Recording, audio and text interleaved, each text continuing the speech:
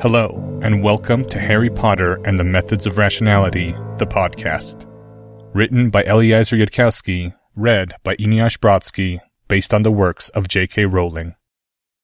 Chapter 56, The Stanford Prison Experiment, Part 6, Constrained Optimization. Silent. It was thankfully silent, the metal door on the next level down. Either there wasn't someone behind there, or they were hurting quietly. Maybe they were screaming, but their voice had given out already. Or they were just muttering quietly to themselves in the dark. "I'm not sure I can do this," Harry thought, and he couldn't blame the despairing thought on the Dementors either. It would be better to be lower, safer to be lower. His plan would take time to implement, and the Aurors were probably already working their way down. But if Harry had to pass any more of those metal doors while staying silent and keeping his breathing perfectly regular, he might go mad. If he had to leave a piece of himself behind at each one, soon there wouldn't be anything left of him. A luminous, moonlit cat leaped into existence and landed in front of Harry's Patronus. Harry almost screamed, which wouldn't have helped his image with Bellatrix. "Harry!" said the voice of Professor McGonagall, sounding as alarmed as Harry had ever heard from her. "Where are you? Are you all right? This is my Patronus. Answer me!" With a convulsive effort, Harry cleared his mind, repurposed his throat, forced calm, swapped in a different personality like an occlumency barrier. It took a few seconds, and he hoped like hell that Professor McGonagall didn't notice a problem with that thanks to the communications delay. Just as he hoped like hell that Patronuses didn't report on their surroundings. A young boy's innocent voice said, "I'm in Mary's place, Professor, in Diagon Alley. Going to the restroom, actually. What's wrong?" The cat leaped away, and Bellatrix began to chuckle softly, dusty, appreciative laughter, but she cut herself off abruptly at a hiss from Harry. A moment later, the cat returned, and said in Professor McGonagall's voice, "I'm coming to pick you up right now. Don't go anywhere. If you're not around the defense professor, don't go back to him. Don't say anything to anyone. I'll be there as quickly as I can." And the bright cat blurred forward and vanished. Harry glanced down at his watch, noting down the time, so that after he got everyone out of here and Professor Quirrell anchored the time turner again, he could go back and be in the restroom of Mary's place at the appropriate time. "You know," said the problem-solving part of his brain, "there's a limit to how many constraints you can add to a problem before it really is impossible. You know that?" It shouldn't have mattered, and it didn't really. It didn't compare to the suffering of a single prisoner in Azkaban. And yet, Harry still found himself feeling very aware that if his plan didn't end with him being picked up from Mary's place just like he'd never left, and the defense professor looking completely innocent of any and all wrongdoing, Professor McGonagall was going to kill him.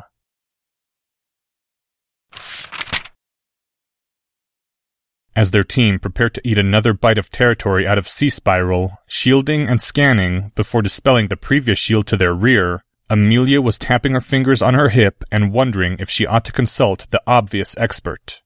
If only he wasn't so... Amelia heard the familiar crack of fire and knew what she would see as she turned. A third of her Aurors were spinning around and leveling their wands on the old wizard in half-moon glasses and a long silver beard, who had suddenly appeared directly within their midst, a bright red-golden phoenix on his shoulder. "Hold your fire!" Polyjuice made it easy to forge the face, but faking the phoenix travel would have been rather more difficult.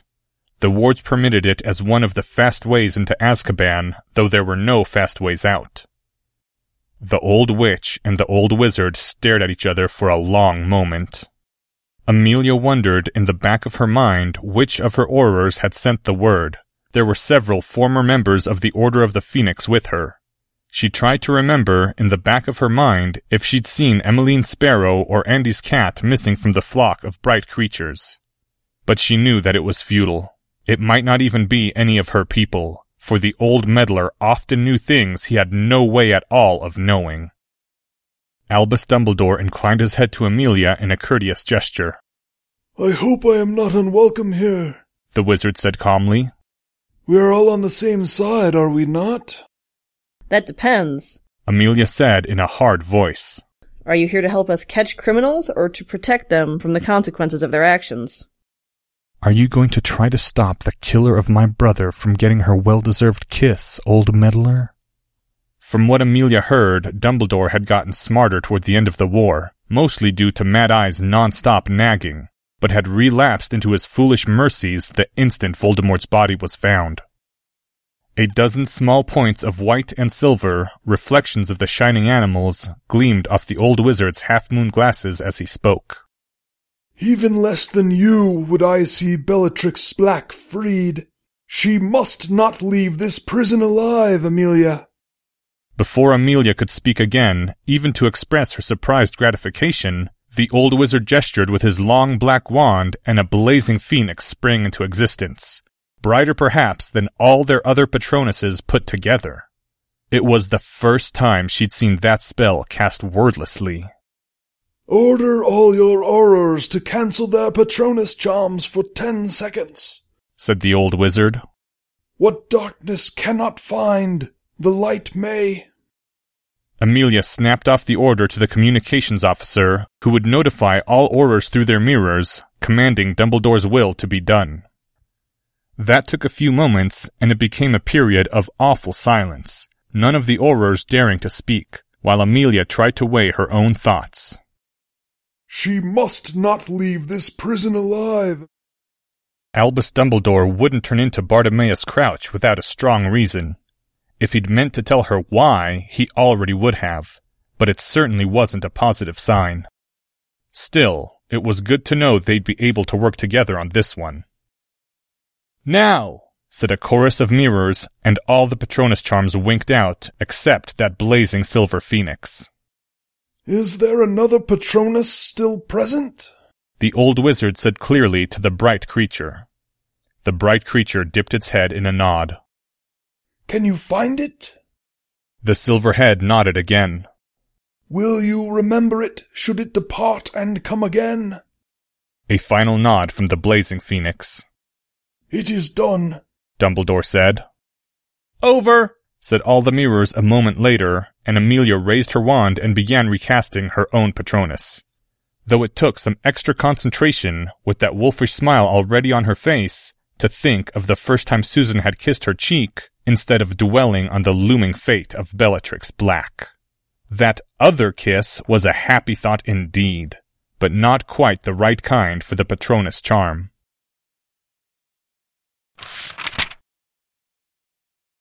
They hadn't even gotten to the end of that corridor before Harry's Patronus raised its hand, politely, as though in a classroom. Harry thought quickly. The question was how to... No, that was also obvious. It seems, Harry said in a coldly amused voice, that someone has instructed this Patronus to speak its message only to me. He chuckled. Well then, pardon me, dear Bella. Quietus. At once the silver humanoid said in Harry's own voice, There is another Patronus which seeks this Patronus.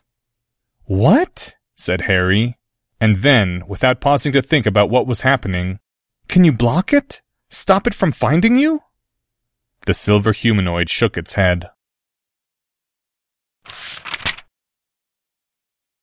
No sooner did Amelia and the other Aurors finish recasting their Patronus charms when the blazing silver phoenix flew off, and the true red-golden phoenix followed it, and the old wizard calmly strode after both of them with his long wand gripped low.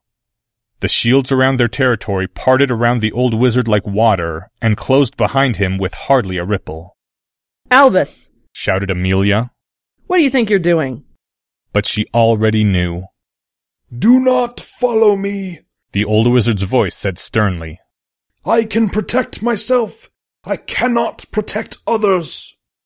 The curse Amelia shouted after him made even her own Aurors flinch. This isn't fair. Isn't fair. Isn't fair. There's a limit to how many constraints you can add to a problem before it really is impossible. Harry blocked off the useless thoughts, ignored the fatigue he was feeling, and forced his mind to confront the new requirements. He had to think fast, use the adrenaline on following the chains of logic quickly and without hesitation, instead of wasting it on despair. For the mission to succeed, 1. Harry would have to dispel his Patronus. 2. Bellatrix needed to be hidden from the Dementors after the Patronus was dispelled. 3. Harry needed to resist the Dementor's drain after his Patronus was dispelled. "If I solve this one," said Harry's brain, "I want a cookie afterward. And if you make the problem any more difficult than this, I mean the slightest bit more difficult, I am climbing out of your skull and heading for Tahiti." Harry and his brain considered the problem. Azkaban had stood invincible for centuries, relying upon the impossibility of evading the Dementor's gaze. So if Harry found another way to hide Bellatrix from the Dementors, it would rely on either his scientific knowledge or his realization that the Dementors were death. Harry's brain suggested that an obvious way to stop the Dementors from seeing Bellatrix was to make her stop existing, i.e., kill her. Harry congratulated his brain on thinking outside the box and told it to continue searching. "Kill her and then bring her back," came the next suggestion. "Use Frigidaire to cool Bellatrix down to the point where her brain activity stops, then warm her up afterward using thermos. Just like people who fall into very cold water can be successfully revived half an hour later without noticeable brain damage." Harry considered this. Bellatrix might not survive in her debilitated state. And it might not stop death from seeing her. And he'd have trouble carrying a cold, unconscious Bellatrix very far. And Harry couldn't remember the research on which exact body temperature was supposed to be non-fatal but temporarily brain-halting. It was another good outside-the-box idea, but Harry told his brain to keep thinking of ways to hide from death. A frown moved over Harry's face. He'd heard something about that, somewhere. "One of the requisites for becoming a powerful wizard is an excellent memory," Professor Quirrell had said. "The key to a puzzle is often something you read 20 years ago in an old scroll, or a peculiar ring you saw on the finger of a man you met only once." Harry focused as hard as he could, but he couldn't remember. It was on the tip of his tongue, but he couldn't remember. So he told his subconscious to go on trying to recollect it and refocused his attention on the other half of the problem.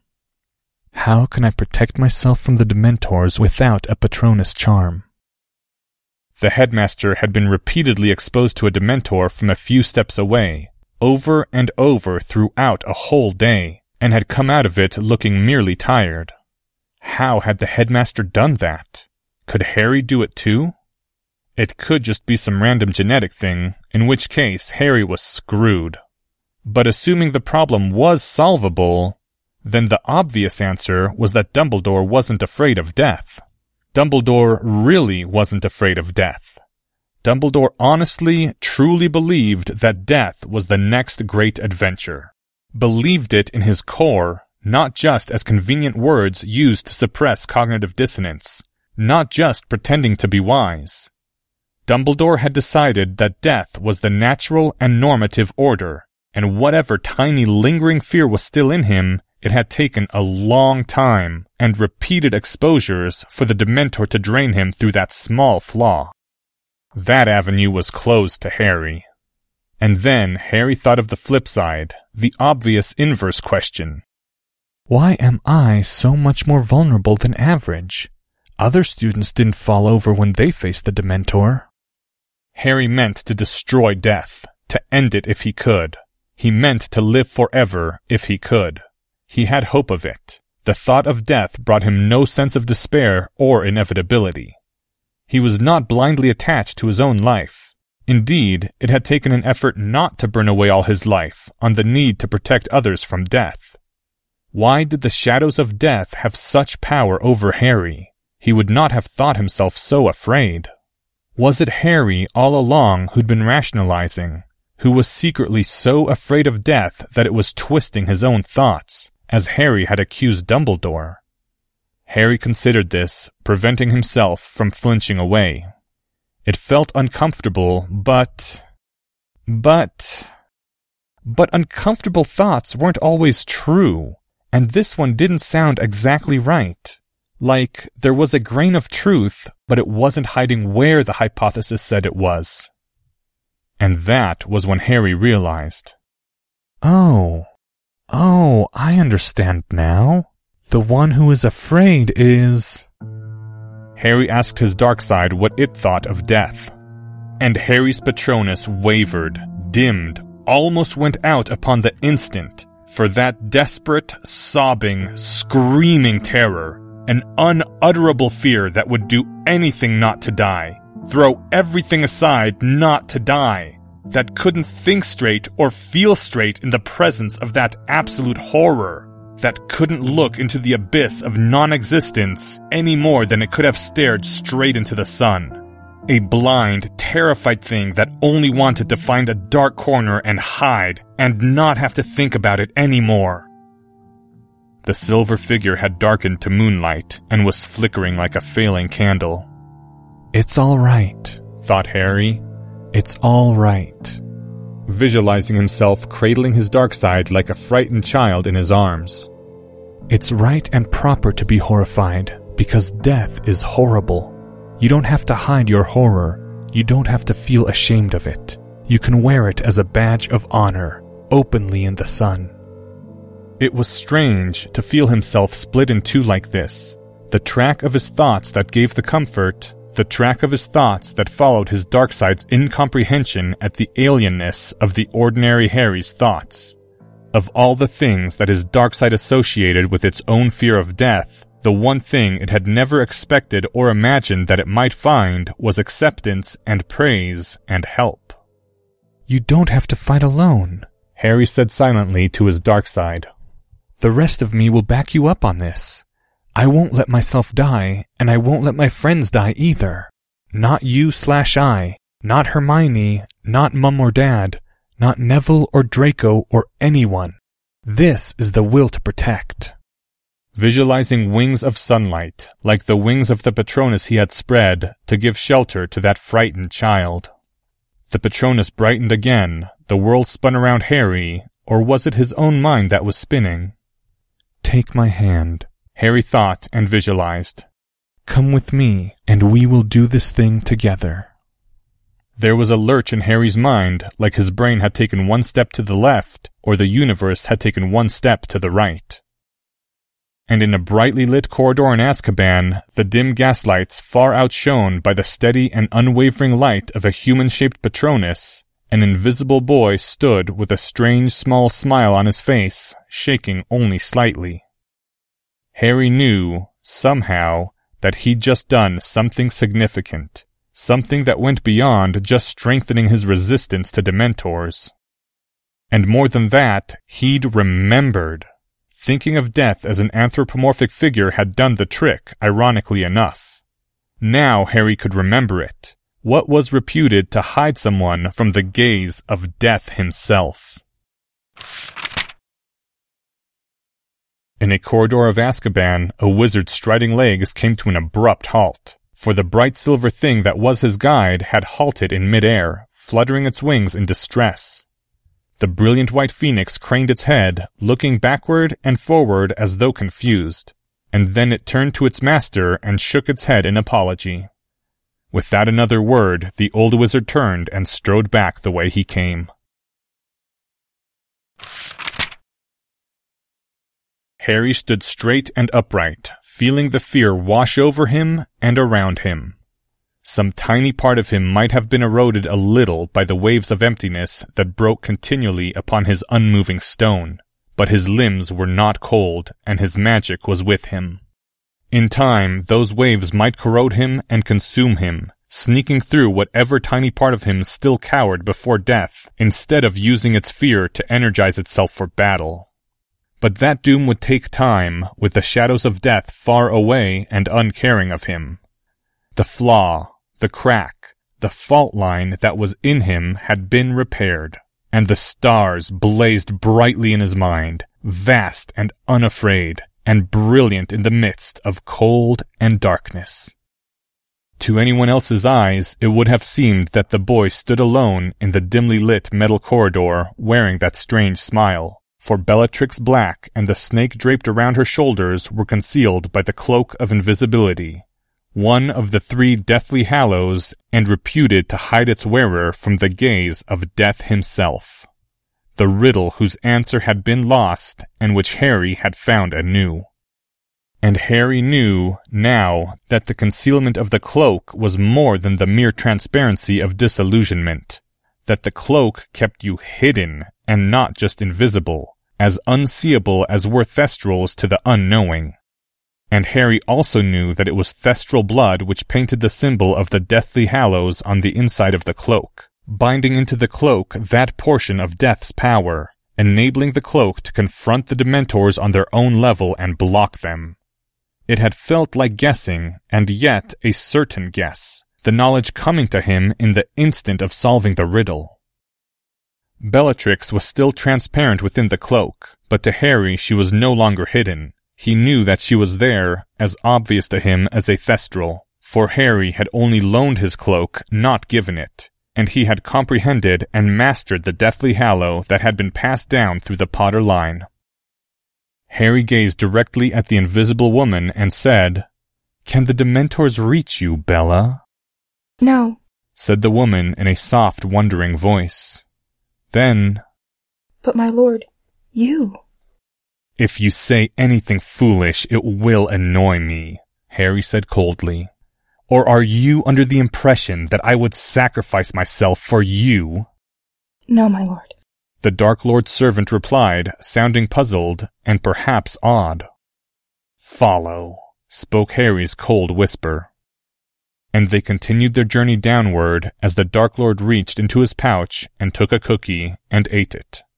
If Bellatrix had asked, Harry would have claimed it was for the chocolate, but she did not ask. The old wizard strode back into the midst of the Aurors, the silver and the red-gold phoenixes now following behind. "You!" Amelia began to bellow. "They have dismissed their Patronus," said Dumbledore. The old wizard didn't seem to raise his voice, but his calm words somehow overrode her own. "I cannot find them now." Amelia gritted her teeth and put a number of scathing remarks on hold, and turned to the communications officer. "Tell the duty room to ask the Dementors again if they can sense Bellatrix Black." The communications specialist spoke to her mirror for a moment, and a few seconds later looked up, surprised. "No." Amelia was already cursing violently in her mind. "But they can see someone else on the lower levels who isn't a prisoner." "Fine," snapped Amelia. "Tell the Dementor that a dozen of its kind are authorized to enter Azkaban and seize whoever that is and anyone in their company." Amelia turned and glared toward Dumbledore then, daring him to argue, but the old wizard only looked at her a bit sadly and held his peace.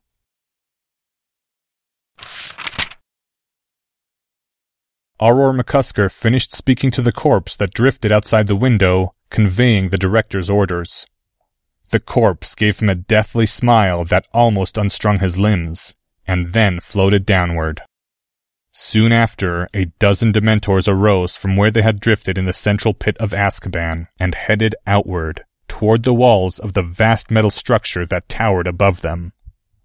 Entering through holes set into the base of Azkaban, the darkest of all creatures began their march of horror.